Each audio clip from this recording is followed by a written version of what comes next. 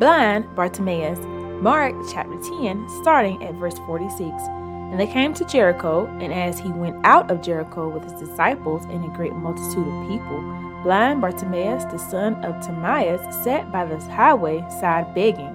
And when he heard that it was Jesus of Nazareth, he began to cry out and say, Jesus, thou son of David, have mercy on me. And many charged him that he should hold his peace. But he cried the more a great deal, Thou son of David, have mercy on me. And Jesus stood still and commanded him to be called.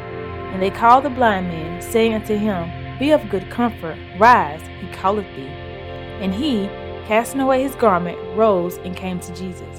And Jesus answered and said unto him, What wilt thou that I should do unto thee?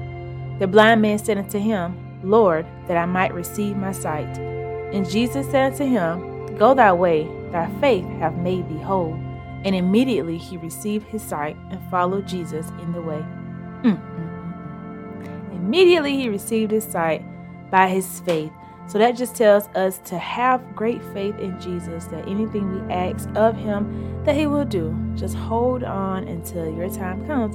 Thank you guys so much for listening. Don't forget to subscribe, like, leave me a comment down below on a situation that you had to have dire faith in, and God came and saw you through. Be blessed.